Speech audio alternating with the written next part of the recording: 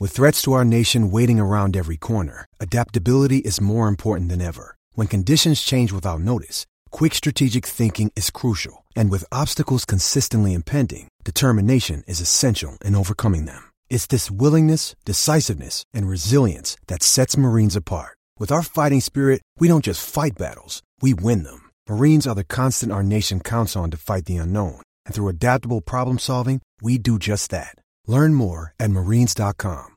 Podcasting to you from a field here in beautiful rural Ireland. I'm Trev Downey, and this is the Anfield Index podcast, for which I am joined by Carl Kopak, by Cam Branch, producer Guy Drinkle, and for the first time, Lisa Marie Hanahan. And it would be silly for us not to acknowledge our new guest immediately before we do our usual round the table stuff. And we'll go to you last for that, Lisa Marie. But just first, can I just say on behalf of myself and the lads, welcome to the show.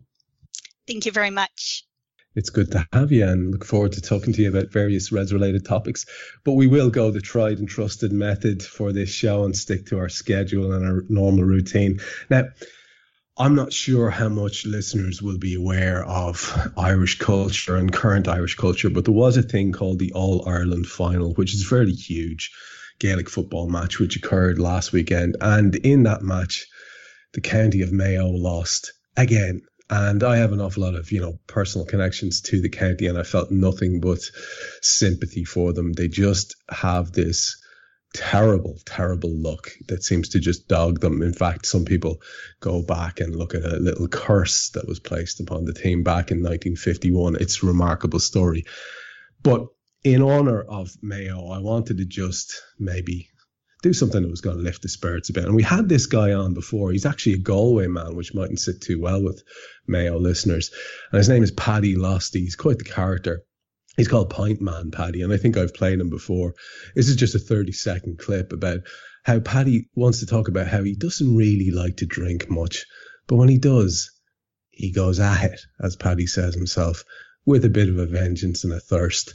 And I just wanted to play this because I think it was very much what would have been on the cards for most Mayo people in the immediate aftermath of yet another defeat. So here's Paddy for 30 seconds.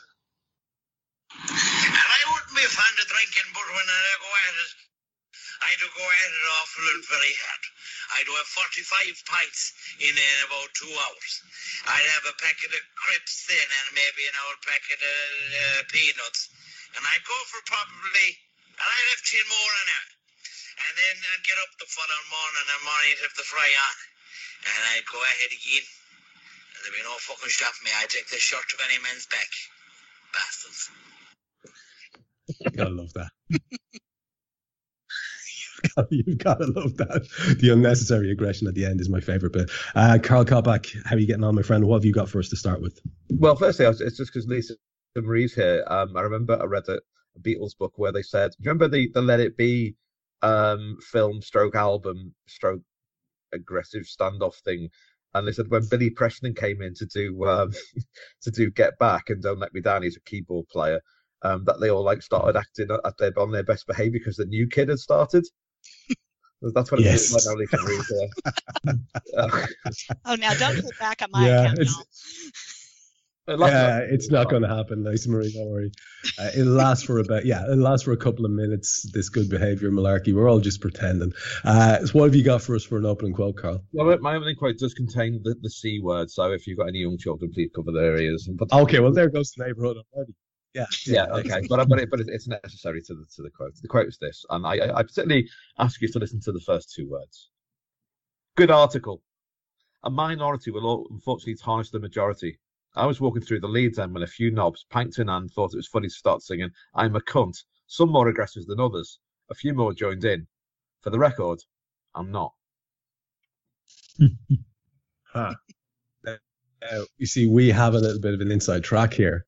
And by the way, can I just set this up for listeners, that this is the ultimate humble brag on behalf of Kopak here.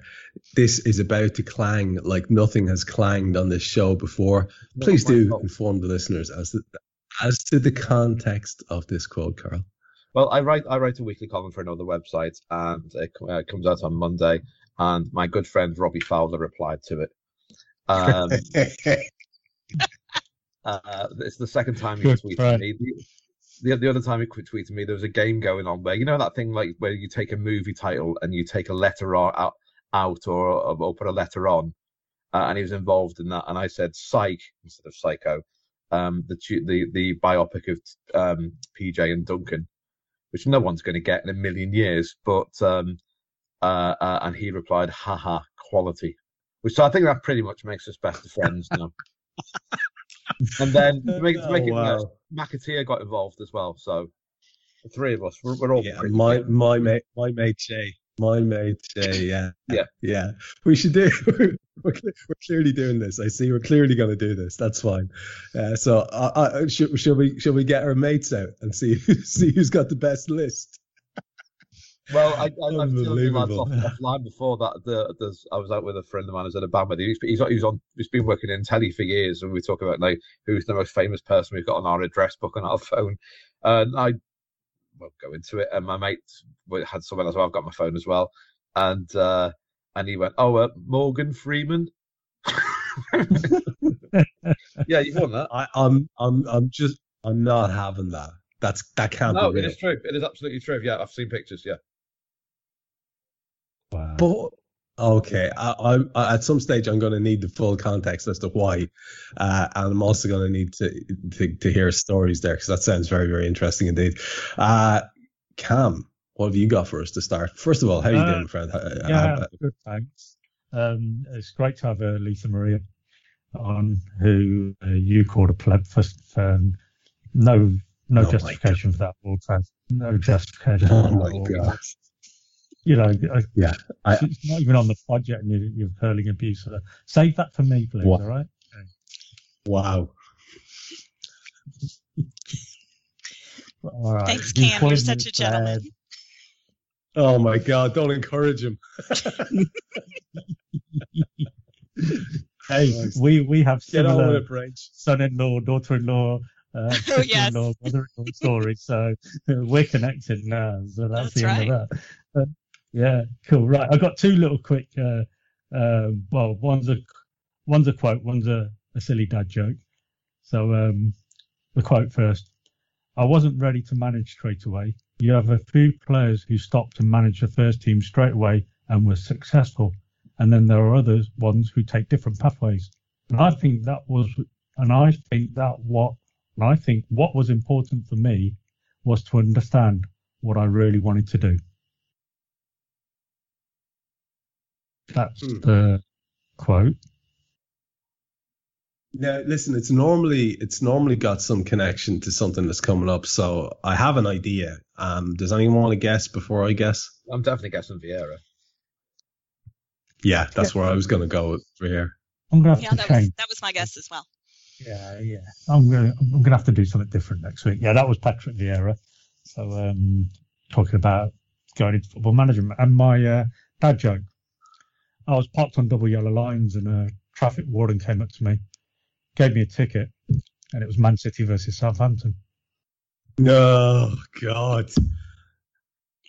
Although I have to say I'm very fond of the sentiment. We are actually going to talk about that topic later on if we can.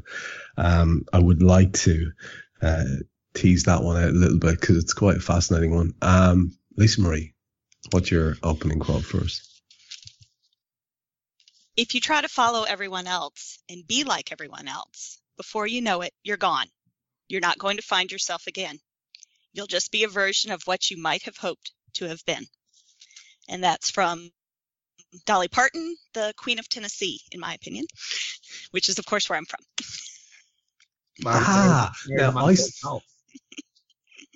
I saw a picture of Dolly today on my Twitter feed in a graduation cap and gown, and she basically it was her tweet, and she was saying, "But this is what I look like when I win an argument," or something like that. Has she received some sort of honorary award or something of late? She's probably. I know she has received an honorary degree from the University of Tennessee, but I don't. I didn't think that was recent. I thought that had happened a couple of years ago. So she may have picked up another one. It must be just good timing. She's very well known for her philanthropy work. She donated like $1 million toward the Merdona vaccine, and just, yeah, she's who I want to be when I grow up. Yeah, she's who I want to be when I grow up as well. And can I ask you to, just for the sake of people who are listening, this will be the first time they've heard you speak with us, and hopefully it'll be far from the last, because like I said a couple of weeks ago, we're hoping to introduce these new voices to the show on a regular basis, and hopefully you'll be back for more, at least after this one. But just so folks get an idea of where it is that you are and what it is for you to be a Liverpool fan, because, you know, when we speak, I'm always fascinated, and I'm always very impressed by people who are in completely different time zones and what that means for them in terms of being a fan. So, I mean, maybe just first of all, tell us where you are and what does match day mean for you? So I live about 20 miles south of Nashville, Tennessee, in a town called Franklin, and was not born here, but was raised here, and went off to college and came back. Match day generally means early, you know, having to fit watching the match in between other, you know, weekend activities. You know, and when they play that early game, that means, you know, it's on at 6:30 in the morning here. So I have often watched the match with a cup of coffee versus, you know, maybe some other beverage. And you know, and it used to be, yeah. You know, when I get my kids' schedules when they were all playing, we call it soccer here.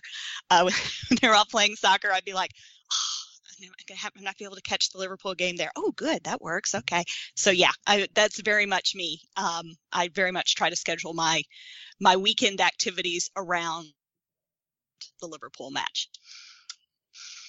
Yeah, what's always amazing again as well for people over this part of the world and in England, Scotland, Wales, is the fact that you guys have far more ready access to the matches, don't you, really, through all those various ESPN channels than we actually do at times. I mean, you can pretty much watch any game you want, right?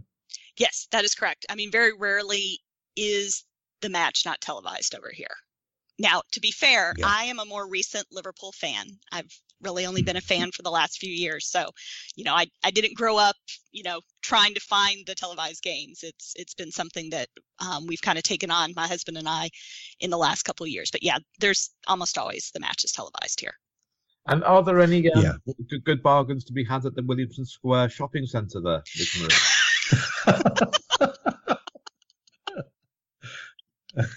You know, probably. What's the traffic like on the Royal Oak Boulevard these days? Oh my God! Now I actually live a little further south than that. If you've got the map up there, Carl, I'm actually How in Thompson dare you? Station. Well, I apologize. Near West Harpeth, that sort of area. Yes. Actually, the West Harpeth is about. I can almost throw a rock from my house and hit it. Yeah, it's near Route 40. I know it. Yeah. Yep. Yeah.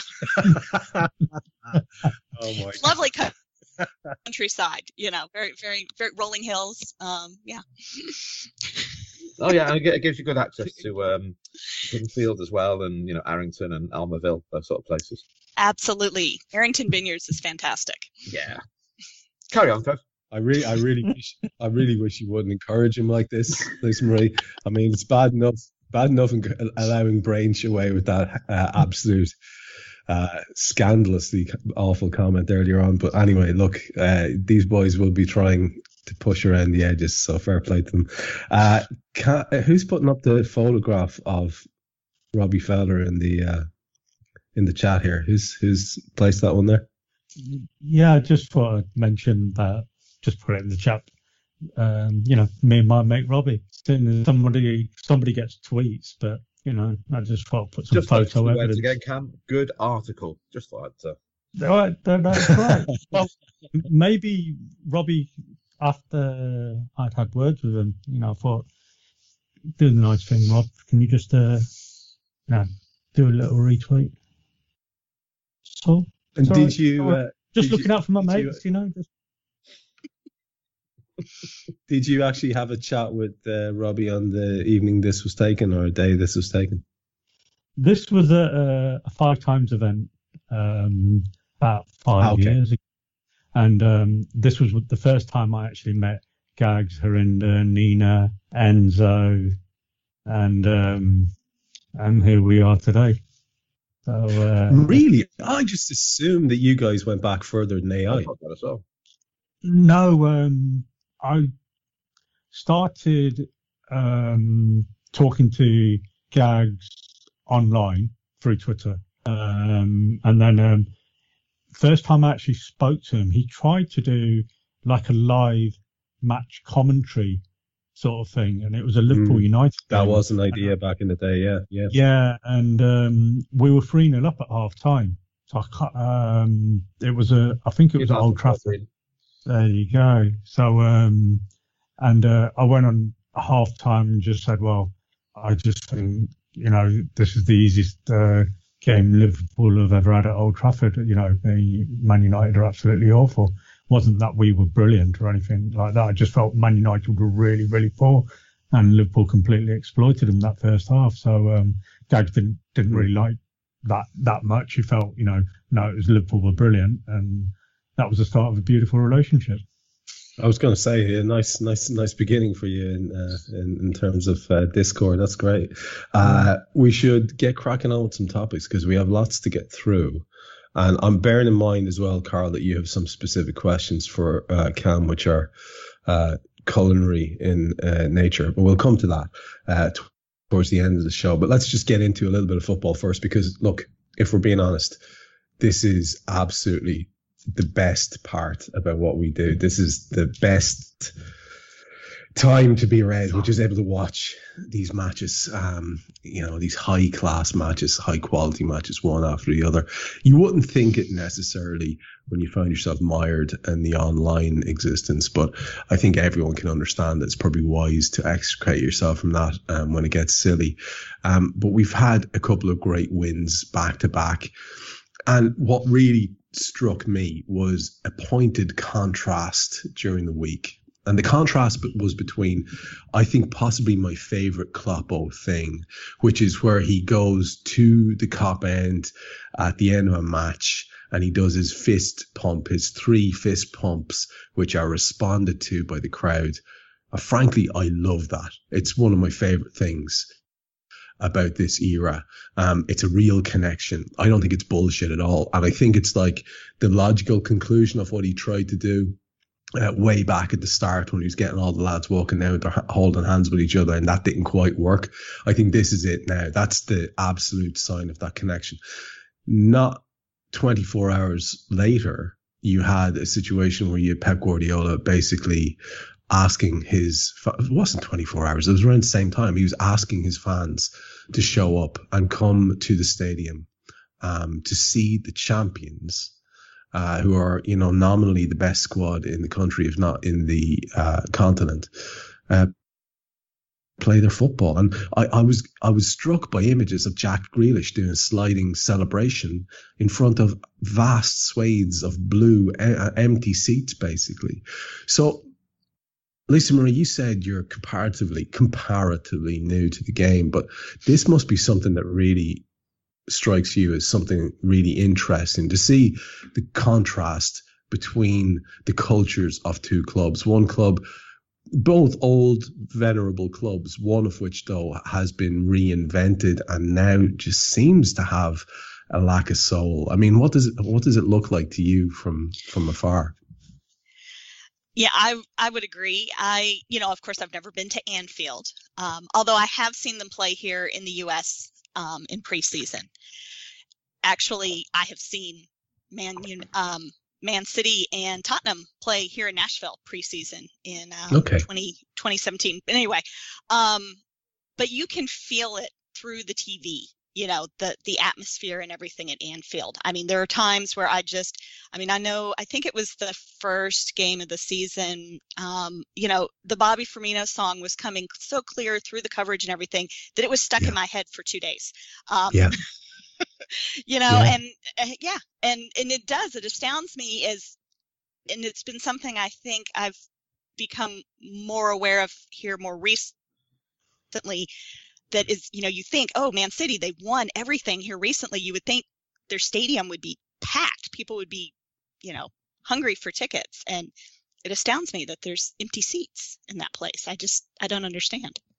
Doesn't make any so sense strange. It's so strange. And Cam, you teed this up with your wee dad joke earlier on, and I mean it's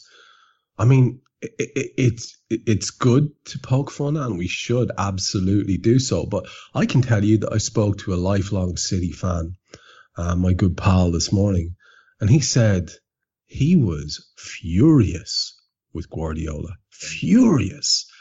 And I've seen the spokespeople for two different City fan groups expressing very similar sentiments, Cam, that, you know, just please manage the team and stop talking about us. Because I'm going to throw this out and see what you make of it, Cam. It's a theory I heard expounded by someone that the empty seats, we're talking about an old club, a venerable club, a club that surely would be able to drum up support.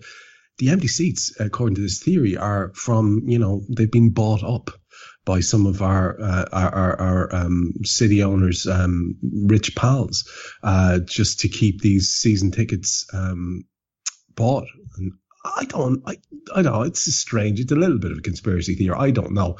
Can you explain why that place isn't packed to the rafters, Cam? It doesn't make any sense to me, because I used to love that club when they were, you know, before they were what they are now. You know, like I say, love. I always had a fondness for them, and they always had hugely loyal fans. You know, maybe a bit fatalistic, but loyal. What's going on? That's the $64 million question. What is going on? I mean, I honestly don't know. I mean, I've been twice to Main Road and once to the Etihad, and I went to the Etihad before it was expanded, and both the Main Road games and the game at the Etihad, it was a full house, not an empty seat to be seen. We won all three games, by the way. It was all three games were against Liverpool, so I'll just put it out there. So maybe I should go there more often. It's a strange one. Either they're pricing fans out, and City fans genuinely, you know, with the current climate, just cannot afford to go. Although this has been a running joke for about 2 years now, hasn't it? Being, you know, everyone calls it the Etihad. Yeah. So it's from the looks of it, they're not as well a supported club as everybody thought they were. You can only go by what you see. You can subscribe to any conspiracy theory you like. Why would Pep be saying this for people to come to the game? And that must mean that tickets are available. He wouldn't say it otherwise. So if you can't sell season seat tickets to people you don't know, you can only send it. You know, like Liverpool, you have to be on the friends and family list if you want to transfer a ticket over, and even that's changing now with all this new NFC business. So the mind boggles. They're obviously, you know, you go across to Salford, they get 76,000 every week. There's a game on, you know, a Champions League game or a league game. They're consistently over 60,000, 70,000. Man City have a 55,000 seat stadium, and they're getting 43, 44,000, 45,000, 48,000.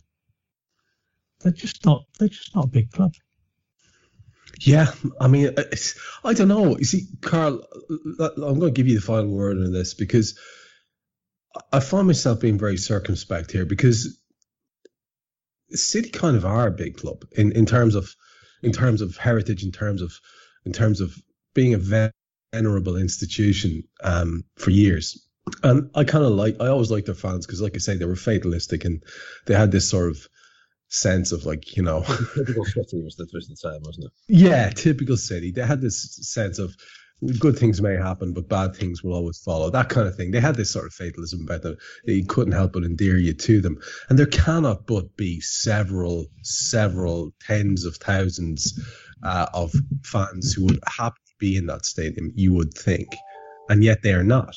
And I just put a picture in the chat there of that Jack Grealish slide celebration, and behind him is just an empty stand almost, or there's certainly a chunk of a stand that's empty.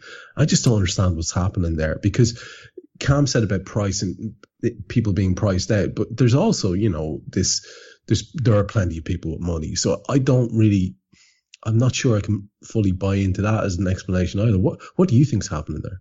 I think there's many, many different reasons to why this is. And to be honest, I'm going to say this straight away. I'm fine with them not being able to sell out their grounds, because it shows more than anything else that the people who go to their games, people always talk about the empty seats, but I'm more interested in the people that go to the games. And my position is always the same on this, Trevor, as you know, is I'm always fan first. And I don't like anyone who criticizes people who go to football games. I just don't like that, because they're going out and they're doing it. I think that there's tons of reasons. Firstly, the initial Man City base, which I think is probably still the same base, we're good fun. They're mags. We don't like them. I'm not going to pretend otherwise. But there was an element of, we hate United too, so we sort of got on. Obviously, we battered them a lot in the 70s, 80s, 90s, and but I think a lot of it probably is businessmen taking seats and not going because who wants to go to Southampton. I think what Pep's got wrong there more than anything else is the fact that he sees football in Manchester the same way he sees it in Barcelona, whereas you're always going to get the casual viewer rather than someone who's going to schlep all the way over there. And the other reason, and it's a pretty big one, is Man United. Man United have always got the numbers. Man United always travel, much as I, dislike them. They always travel. City travel too. Their away attendance City are pretty good, to be honest. I think there's a mixture of pricing going on. I think it's the ground's too big for the club, which I don't see as a negative thing, to be honest, because if Liverpool went up to an 800,000 seater stadium, it looked crap. But in terms of heritage, they've certainly got the heritage. There's no question that at all. I think it's a shame in some ways because I like clubs. Like, I was in Leeds on Sunday. And I was saying to my mates before we went, I like Leeds. I like the history of Leeds. I like what they've done. And, in the past, they're great players. When it came out, I felt slightly different, shall we say. Keep going down, boys. Keep going down. But I think with City, it is a mixture of, I think they bought the wrong club. If they wanted to turn into a Madrid or a Barca or a PSG, I think they bought the wrong club because it's not that sort of fan base. And, you're always going to get, your new fans if they're doing well. And, that's probably happened. But they either can't afford to go in or they're not asked because, they just rather sort of see the results and say, yeah, we won 5-0 again, rather than have the sort of, the big intense fan base like we in United do. And City, as I say, City are intense. They really are. They always travel. But I don't think there's a case of that anymore. I think it's more of a cinema club, which I think is a shame. And those remarks by Guardiola just said to me, again, it's just a man who knows football, doesn't know the culture of the game. That's what that says to me. Yeah, apparently he's come out and clarified it or made it even more confusing today with several other things you said. I'm glad you touched on that Leeds thing as well, because I did want to throw it out there. I think I said it on Raw, but for people who aren't subscribers to Anfield Index Pro, then they mightn't have heard this. And I do want it on record that I have an awful lot of admiration for that club too. But and I know several Leeds fans who are nice people, and I like talking to them about football. So as a result, I didn't react the way I wanted to on my Twitter feed immediately afterwards. But I was fucking fuming after that match with that crowd. They really pissed me off. They have a sort of a snideness to them, and there's also a sort of an emptiness to that kind of support that I can't get behind. Shouting people down when they're singing songs, coming out with all sorts of absolute bile and nastiness. So I just wanted it to be out there because I don't think that it can't be representative of the general fan base. But wow, there is a loud, plentiful element in that crowd that are deeply unpleasant. You were there for that, Carl, weren't you? Yeah, well, can we talk about match? I'm more angry at match of the day. Go on then. This is a huge problem. So, match of the day, they said, and it's not nice to see the Leeds supporters applauding Harvey Elliott off. And it was a throwaway line, and the context of that was basically, look, aren't Leeds good? Aren't they solid football supporters? Yeah. And they did. And, I'm not going to dispute that, but they were vile, absolutely vile throughout that game. Hillsborough songs, no place for them in the game. And again, me and my mate Robbie Fowler agree on this. He said, again, those words, good article, was because I fuck. And so we do it as well. Jason McAtee didn't comment actually, but we do it as well. Like the Remboy song and stuff like that, and Liverpool fans, some by no means all, but the Galatasaray songs were coming out. They're more individual shouts rather than they definitely weren't songs. They're individual shouts. People showing Turkish flags to the Leeds fans because that dates back to 2010 when two Leeds fans were killed in Istanbul on the debut of the UEFA Cup semi-final. Sorry, and I just thought I don't know how you can be offended by Hillsborough songs, which I certainly was. And then think, okay, well, let's just go as low as they can, and then say, yeah, but they were a disgrace. You can't do that. So I was sort of again, good article that Robbie really enjoyed. I do have books for sale on Amazon.com. I just thought it was horrible. It was horrible, and I hope they get relegated. But I still like the history of the club, and I like the people who really genuinely like football in Leeds. I really like that, but that was just. To be honest, I wasn't upset or anything like that. It was just fuck off. That was my attitude to them, and it still is. Mine too, I have to say. I wanted it out there. Karl Kopak, ladies and gentlemen, making a very valid point, was simultaneously prostituting himself in front of the audience. A beautiful, beautiful balancing act. 3 books. 1 and 2 on download. Looking forward, unless there's something very, very specific that anyone else wants to jump in with on what we've spoken about there. Well, just to say that the next game is against Crystal Palace, and the character of my first novel is a Crystal Palace fan.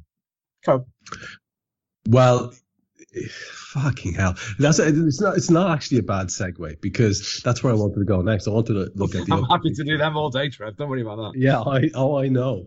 So I mean, with the Palace game coming up the weekend, there is one sort of outstanding question that's sort of in my head, because, like I say, I've been really, really enjoying this, watching really good teams go out, watching solid benches, feeling like we can pretty much. It doesn't matter who we go up against, we have the beating of every team, and it just feels good at the moment. And so you're kind of eager to see all these players contribute. And we've seen virtually everybody now except, and Cam, I'll start with you on this one, except Mr. Konate.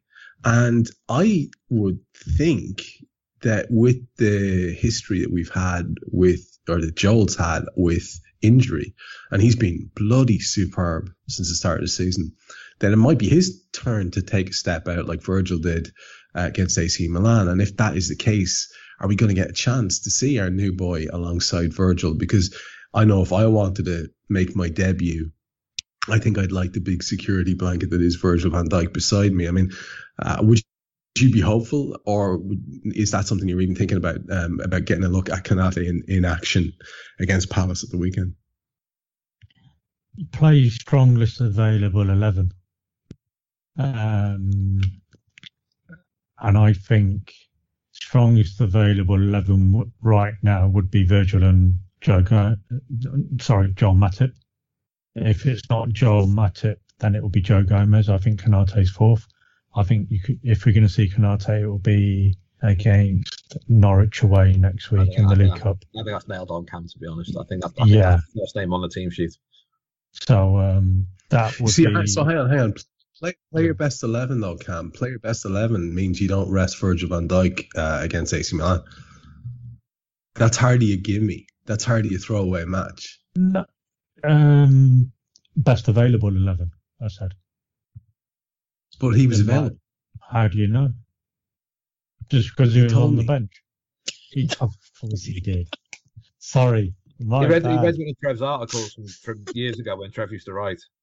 He told me because he just I happen to know he was fit. So what I'm saying is, I'm not sure that's necessarily the policy. No. He may well have been fit, but he was not available to start. Okay, because of the minutes he's already played after coming back from injury. Inception. Whoa. No. It is what it is, Trev. At the end of the day, we got to look at the sports science of this. Yes. Are you going to start quoting Chronic Load at me now? Is that what you're going to do?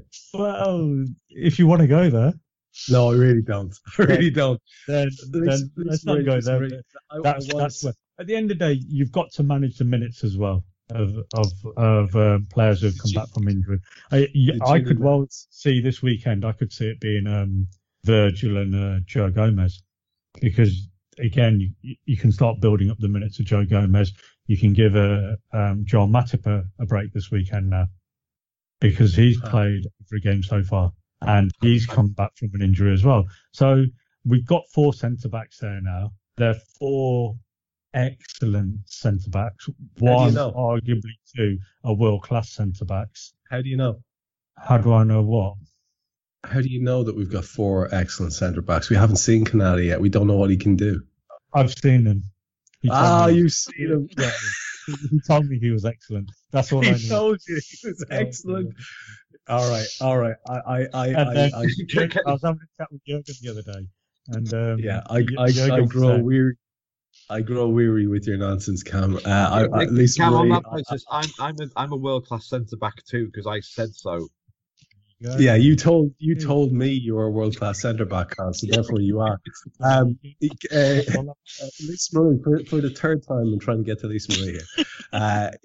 These they're unbelievable. It's gibber.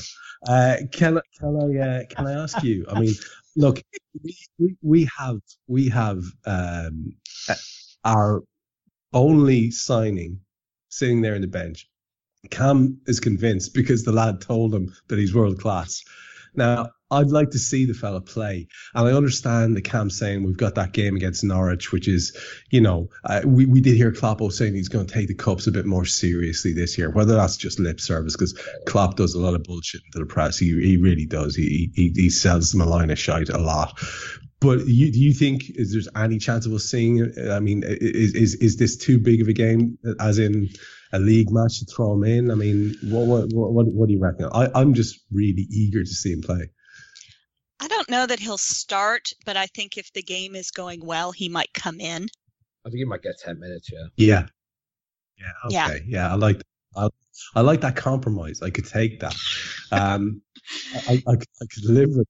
But I think if he comes in and he gets, 15, 20 minutes maybe, and then, I do think he'll play the Norwich game. He definitely will. In the cold run that is Carroll Road, I think we'll be seeing him there. Yeah, but you see, again, Klopp has said that's, he was rolling his eyes and saying, look, another easy draw for us in the first round of the cup away against the Premier League side. I mean, there's nothing easy about that, and Norwich will see it as a potential route possibly to doing something this season. So I think they'll probably take it quite seriously. They don't really have a whole lot of depth in that squad anyway. You need the inside track from the local man in Norwich. Tell us the Norfolk word on the street. Yes, man on the street. Let us know. Man on the street. This is where finally my hours of research in the pub the other day really comes into its own. The talk basically is that Norwich can't afford to take it seriously because they haven't won a game, they haven't got a point yet, and that they're very probably just going to go, do you know what, have a bye. Doesn't really matter. And to be honest, and Trevor, I get what you're saying, but I think we should also remember that Canati did cost 35 million quid. It's not me and you out there, is it? Oh, I don't know where you're going with this. I do a fine job, but yeah, okay, yeah. It's exactly. But it was closer to 40, wasn't it? So I mean, there's world class. I have a level of impatience about me just to see what this lad can do. Yeah. And I don't fully buy into this player strongest 11 thing because the Cam was saying. Well, it's kind of contradictory to say that and say you're going to manage minutes. You're either doing one or the other. So but you know, well, look, it is what it is.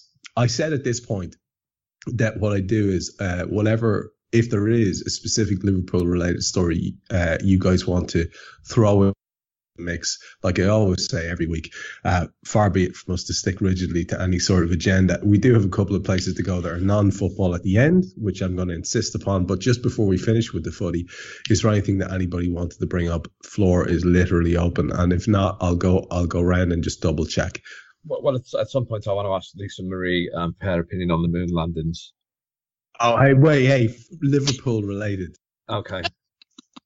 Please do not bring moon stuff into it without this. My God, there's a show on that. It's so. I can't wait for your TV program on this, Trev. Oh, it's coming, man. It's coming. True Life with Trev Downey. I've shot half of it, but there's a rumor that there was a rumor that it was actually Stanley Kubrick who shot it. But anyway, getting back to the Truth to Power with Trev Downey. They're all lying to you. Let's talk 9/11. Well, listen, again, there's a show on that. Cam, give us a football-related topic before this goes off the fucking rails. No, mine one would have been what we've already covered, the Man City stuff. So, you know, that's hence the dad joke sort of led into that. Nice. Lisa Marie, anything you wanted to bring up? Because I obviously got to give you your opportunity if there's something you want to specifically talk about. I just want to say that I think Joe Gomez deserves a little love and shout out for coming back and playing the full 90 minutes the other night. You know, I mean, we sort of celebrated with parades and whatever, Virgil coming back, and don't get me wrong, I'm very, very happy that he's back. But I think from my understanding is Joe's injury was much, much worse than Virgil. Yeah. And to see that kid back, I mean, no, maybe not his best game, but he played the full 90 and, you know, had a relatively good game. So I just think Joe deserves a shout out. I think that's I'm glad you did that, because I was aware doing post-match Raw afterwards that, you know, we had to analyse how the goals went in, and you find yourself drawing attention to the fact that Virgil's not there and blah, blah, blah. And obviously Joe has been fantastic. So almost by process of elimination, it looks as if someone's pointing a finger a little bit at Joe Gomez. But I agree with you entirely. It's just, listen, we know how good that kid is. And there was a time when he was playing better in an all-conquering Liverpool team than Virgil was. He was in better form, possibly being more effective in matches. And I just think, you're exactly right to draw attention to that. And look, it's an embarrassment of riches if that guy can get back to anything like what he was at his very, very peak. And that was a very competent display for sure. We heard before the match, Carl, just to lean into this thing with Joe Gomez a little bit, about a technical thing that they've been working on in the training ground with Joe pinging these diagonal balls in the same way that Virgil does. Is sort of really, really interesting technical thing. It's a real weapon in our arsenal because we've got these incredibly nippy guys who like to run from outside to in and pick up these positions running in behind defenders, and the right ball delivered can land at feet, and you've got an opportunity. We've seen Virgil do that endless times, and it's interesting. I've always rated Joe Gomez with his passing as well. He can play a ball really well into feet. So there's two things I want to talk about before we move away from Liverpool. First, give me your Joe Gomez take, and second, how good is it, and this is a separate thing, to watch Joel Matip do his playmaker thing, wandering about in the opposition box with supreme confidence and laying off little passes. These are two wonderful things to think about. Cam, the new girl's talking about football after half an hour. What do we do? We leave. This is new ground for us. People are going to start realising that we're only in it for the what's your favourite type of biscuits talk. See, this was not communicated to me. I apologize. You're not in the memo group. That's why. Oh God, no football talk after 20 minutes. Joe Gomez, yeah, he's fantastic. Of course he is. Once I know I say it every single time he comes up, but my favourite thing about Joe Gomez is that his middle name is Dave, not David. Really like that.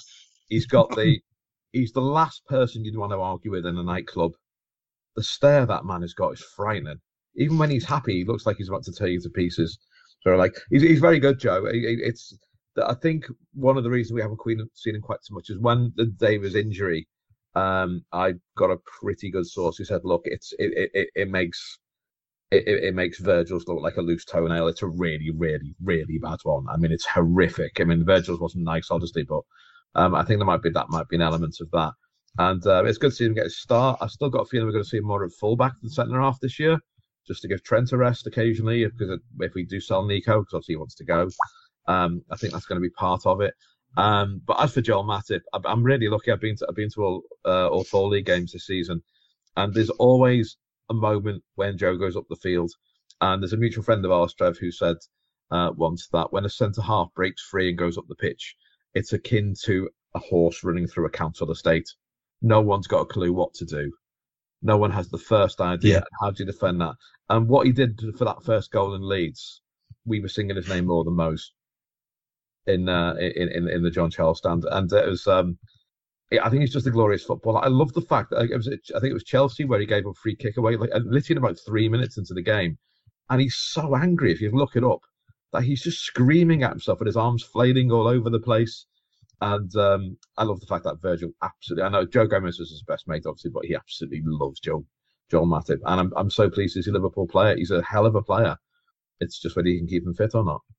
Yeah, well, long may it last, because it is wonderful. I know I'm obviously anxious to see our new boy, but when these guys that we've already seen are doing what they're doing, it's just beautiful to be part of it. And you know, man, that's quite a sentence you just said there. After the year and a half that people have had to endure, to be able to say that you've been at 4 league games in a row.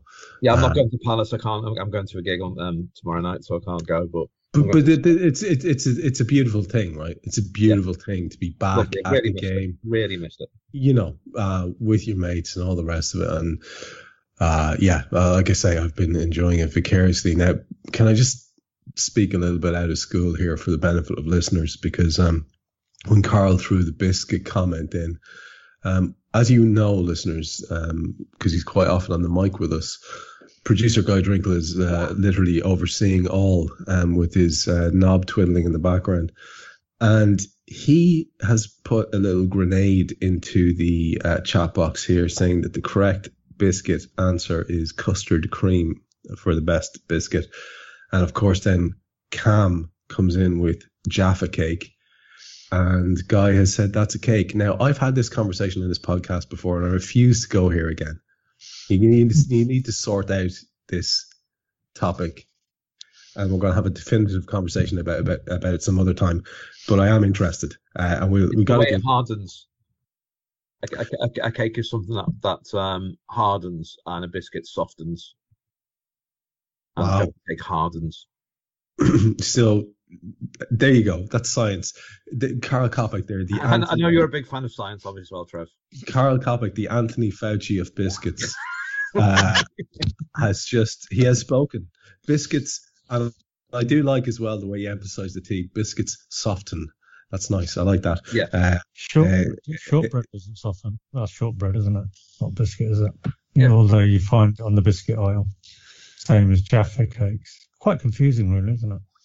Do you know what I would do next time, Cam, is I would work out these thoughts in my head before you say them. I'm thinking of where you find them in the supermarket. Oh my God. It's a tactic. I have a specific question for all three of you. Sorry, Drinkle's put in the chat, the shortbread is bread. It is bread, he's right. So okay. I have a specific question for all three of you. Now you can interpret this the verb here, whichever way you like. I don't want to be too prescriptive. So the question is this: what is the single best thing that you've ever made? So you had warning, you knew it was coming up. So none of your, I haven't thought about this from Braintree that we always get, but just in case Braintree's about to, the correct answer. In case Braintree's about to do his usual, I didn't realise I was supposed to. We'll go to him last. So screw you. He's on you tonight, Cam, isn't he? He's what? He's on you tonight. Jesus.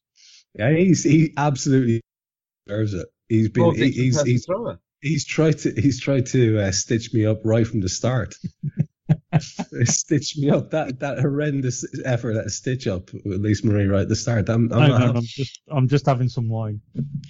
Oh, you asshole. Anyway, cold water. Carl, best thing you've ever made, off the top of your head. Go for it. I'm afraid we're going to sing from the same hymn sheet again. I've written 3 books, Trev. Oh, Christ. But it probably is. Yeah, and I've written 2 novels, so both very competitively priced on Amazon. And it is, yeah, it is, but it is though, because I have created the world at just $2.99 each, and and also I was in a band, so I really have created sweet music. But I'm not. Okay. I'm gonna need you to stop being such a shill for your own produce and actually pick your favorite child. Which book? Come on. Would you go character-based or plot-based? It depends on what you want, really. Oh my God, he's now going to tell us what's good about both of them. I've been doing this for a long time, Trevor Downey, a long time. As I said on one of my podcasts, I said on my Sherlock pod, which is available currently on Rippercast. I really will stop doing it now. I like the second book because it's got more plot, I think, but I'm deeply proud of the first one. But yeah, I mean that genuinely is the answer, because it is sort of like, you've created a world, and the best thing about it is I'm still not entirely sure how it's happened, but I read it and think, I do generally think, bloody hell, that reads like someone knows what he's talking about, and I clearly didn't. So that's quite a nice thing. It's got to be. Yeah. And perfectly understandable and valid reluctance to choose between them. I like that. Yeah. So I suppose if you created a book, that most people would go with that as their option. Lisa Marie, best thing you've ever made. I have a feeling. I think I know where you're going to go with this. I think you're going to have an angle on this. Go on. I'm not sure. I'm a pretty good cook. Okay. So I have. Oh, did you think I was going to be like, well, I've given birth to 3 children, and I just can't pick between them. Yeah, I thought you were going to do that. Yeah. I absolutely did. And you know what, Lisa Marie, if you had gone there, it would have absolutely ruined Carl Kopach's effort completely. But go ahead. Darn, you should have let me know that. Yes, yes, I have had 3 children, but yeah, whatever. I try not to choose between them, so yeah, couldn't pick a favorite. What I tell them is it depends on the day who's my favorite. They're ranked, accordingly. Nice. Yeah, and they know it too. They'll even ask, so does this, put me in first place? But no, I'm a pretty good cook, and I like to do that. But I also crochet, and I've made numerous scarves and baby blankets and things like that. So I think the last blanket that I crocheted when my niece was born is probably the one I'm most proud of. So there you go. Is there any way you can supply some photographic evidence in the chat group there so we can actually see this? Oh, not easily. But okay. I will send it to you. No. Next time. We can have an Instagram account. What? I do have an Instagram account. Yes, I can put it on the Instagram if you want me to. Yeah, because what we want to do here, obviously, as the hypercritical crochet fans that we are, we'd like to express our opinion on whether it is actually up to scratch. Because obviously we know lots about that. Okay, I love that answer. Another person being creative and making something and putting some value into the world. Cam Branch, what have you made that you're most proud of? Well, obviously being the father of 4 children. Here we go. No, I can't really take any credit for that, can I? Although I did put in the legwork, I will say that. I make a really mean Spanish omelette, but I think you all know that already. Yeah, and I'm really proud of the lattes I do now as well. But my proudest achievement, I don't know whether you can count it as something made. I was about, how old would I have been?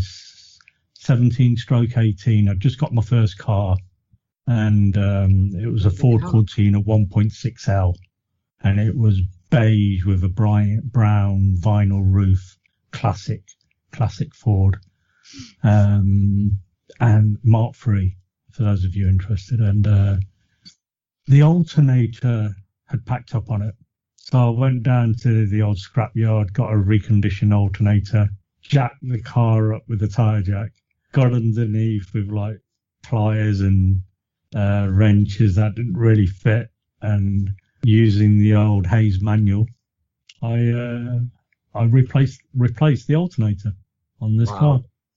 I think that's the best. I'm genuinely impressed. Yeah, I'm genuinely impressed. Yeah, that's nice. That's a nice moment of creativity. Bearing in mind, I was absolutely convinced you were going to go about your muesli milkshakes. Yeah, the muesli milkshakes are certainly a unique contribution to the world. I don't know where that's come from. I'm not sure about muesli milkshakes. You told us about it, man. You told us, yeah. You told us about it. That was the wine talking. Yeah, well, we do know you like to get a bit sozzled while you're on the show here. No, I just... Okay, that's gone really well. I'm really happy with the contributions there from everybody. Oh, God, let's go. You've given plant life, haven't you? I have created actual worlds. Yes, I mean I know literally I've created actual worlds. Yeah, actual worlds. Yeah, it's gone to my head. I'm thinking of calling myself the creator with a K. That's basically where I'm at. Seriously. No, can I actually I've got the fucking answer. I've got it. I went down to the polytunnel last week and I got my tomatoes, my onions, and my chilies, and I made salsa, which is one of my favorite things to eat. And it's not bad, lads. It's not bad. So that would be my little contribution to the question. And that leaves us getting very close to signing out. But I do want a television recommendation from everyone before we go and get your final little contributions. Now, this is, of course, equal opportunities. So, Lisa Marie, we know that you're probably looking at obviously different TV channels and everything, but we all share and dip into similar Netflix ponds, so we should pretty much have some crossover, I would imagine, and one way or the other everyone can source stuff these days. So can I actually start with you on this one? Any specific television recommendation for people who are looking maybe to take a break from the stress? I've been, and this is one I've watched before, but I've kind of gone back and been rewatching. It's The Newsroom. And it's on HBO. Yeah, HBO Max, and it's another. Oh my gosh, I'm drawing a complete blank on his name. Aaron Sorkin. Yeah. So yeah, I know. It's in my top 5 newsroom. Yeah, it's fantastic. I love anything that Aaron Sorkin does. I mean, you know, West Wing, of course, and all of that. So that's one. And then I look forward each week to the new Ted Lasso episode dropping on Apple TV. I'm a huge fan of that show. So, and maybe just a little bit in love with Roy Kent. Not gonna lie. Yeah, I somehow doubt you're alone there. I mean, you know, I wondered what the peculiar feeling I was getting was, and then I realized, oh no, maybe I'm falling for Roy Kent. But he is a particularly good, well drawn character. Can I tell you as well? My Apple thing, I had like I don't know, it was some sort of trial subscription when I bought the little Apple TV. I received the Apple TV box. And I was able to watch away, and then it ran out. Now they're looking for a subscription. So I'm only 2 episodes into Ted Lasso, and I'm not sure. But well, in the second series, I mean. But I would absolutely, if you can, Carl, it's got a soul, that TV show. It's worth watching.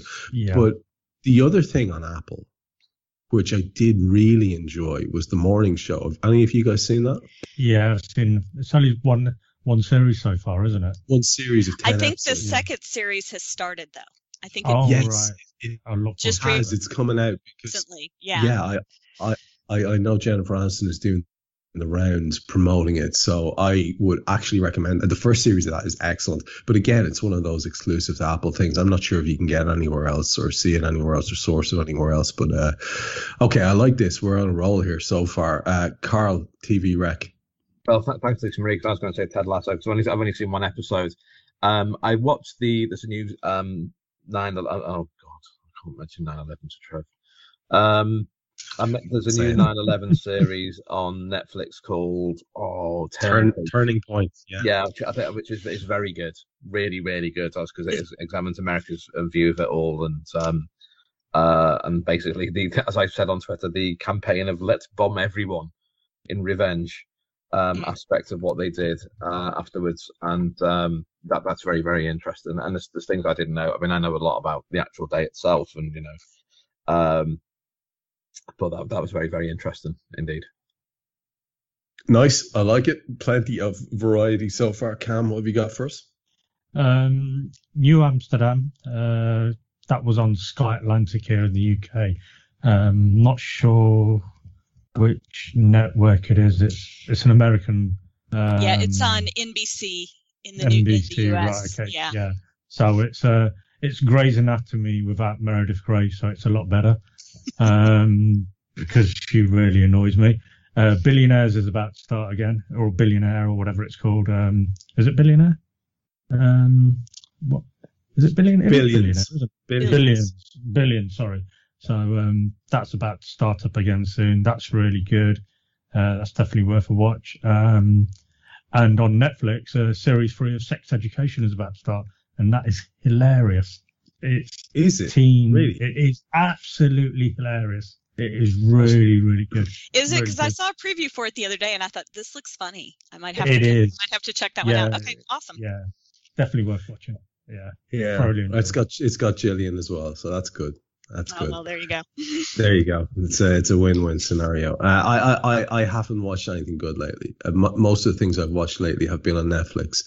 And for my money, Netflix is full of absolute crap at the moment. And most of the Netflix made stuff is crap. I mean, it's high end. Its production values are wonderful, but it's utterly rubbish. I can't. Yes.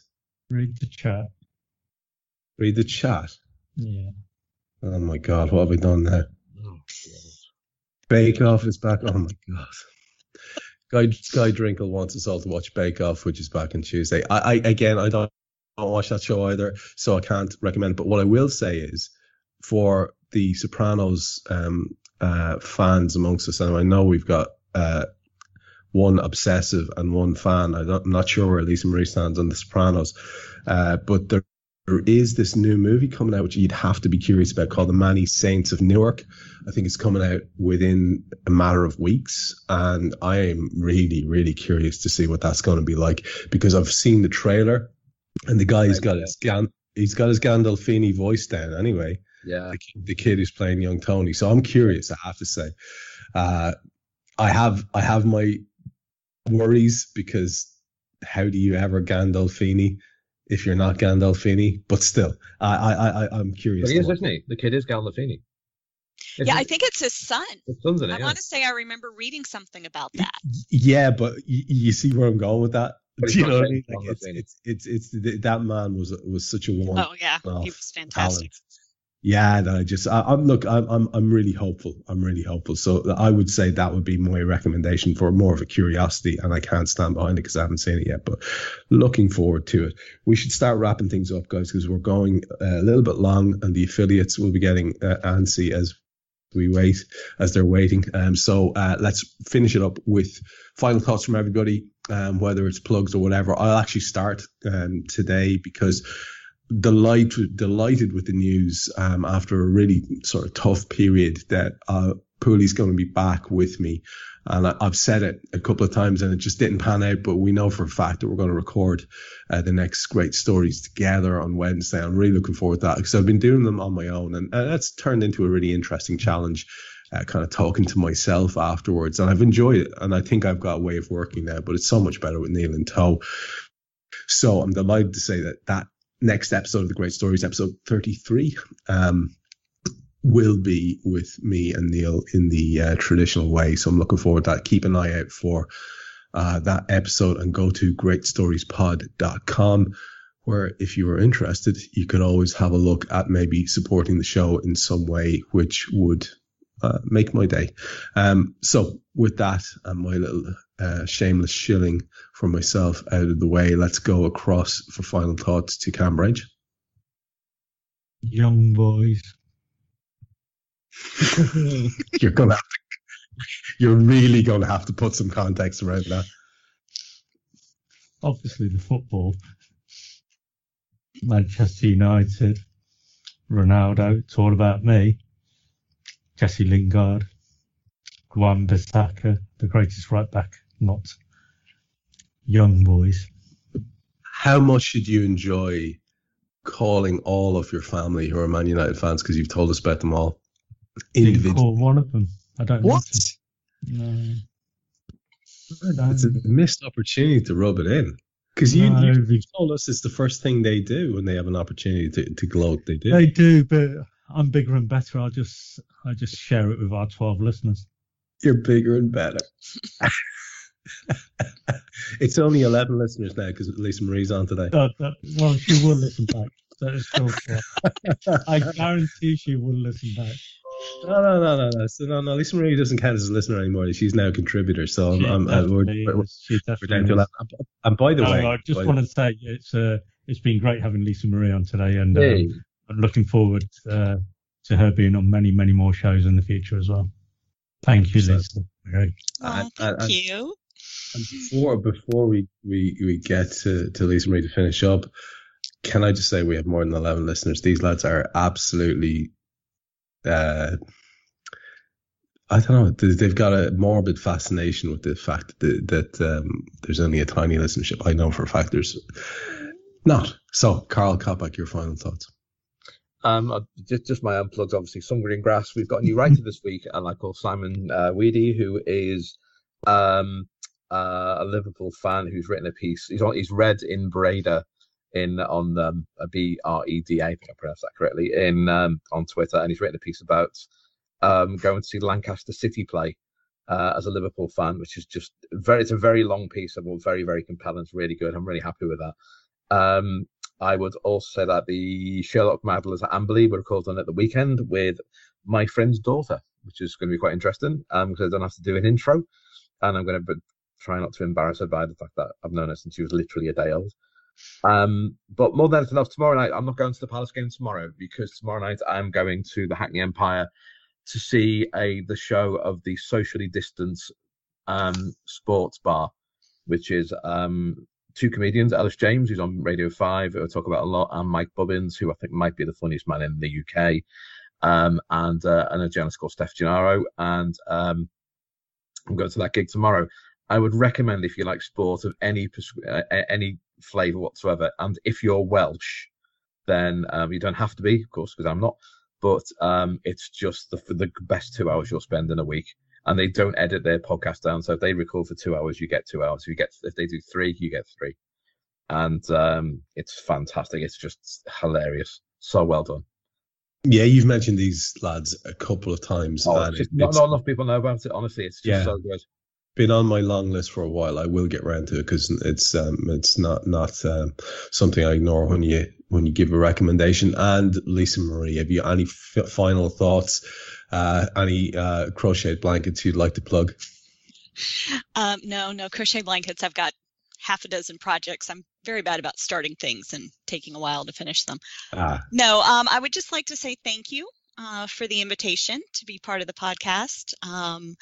I was equal parts elated and scared to death, but it has been great, and hope to continue on in the future, joining you all for these chats.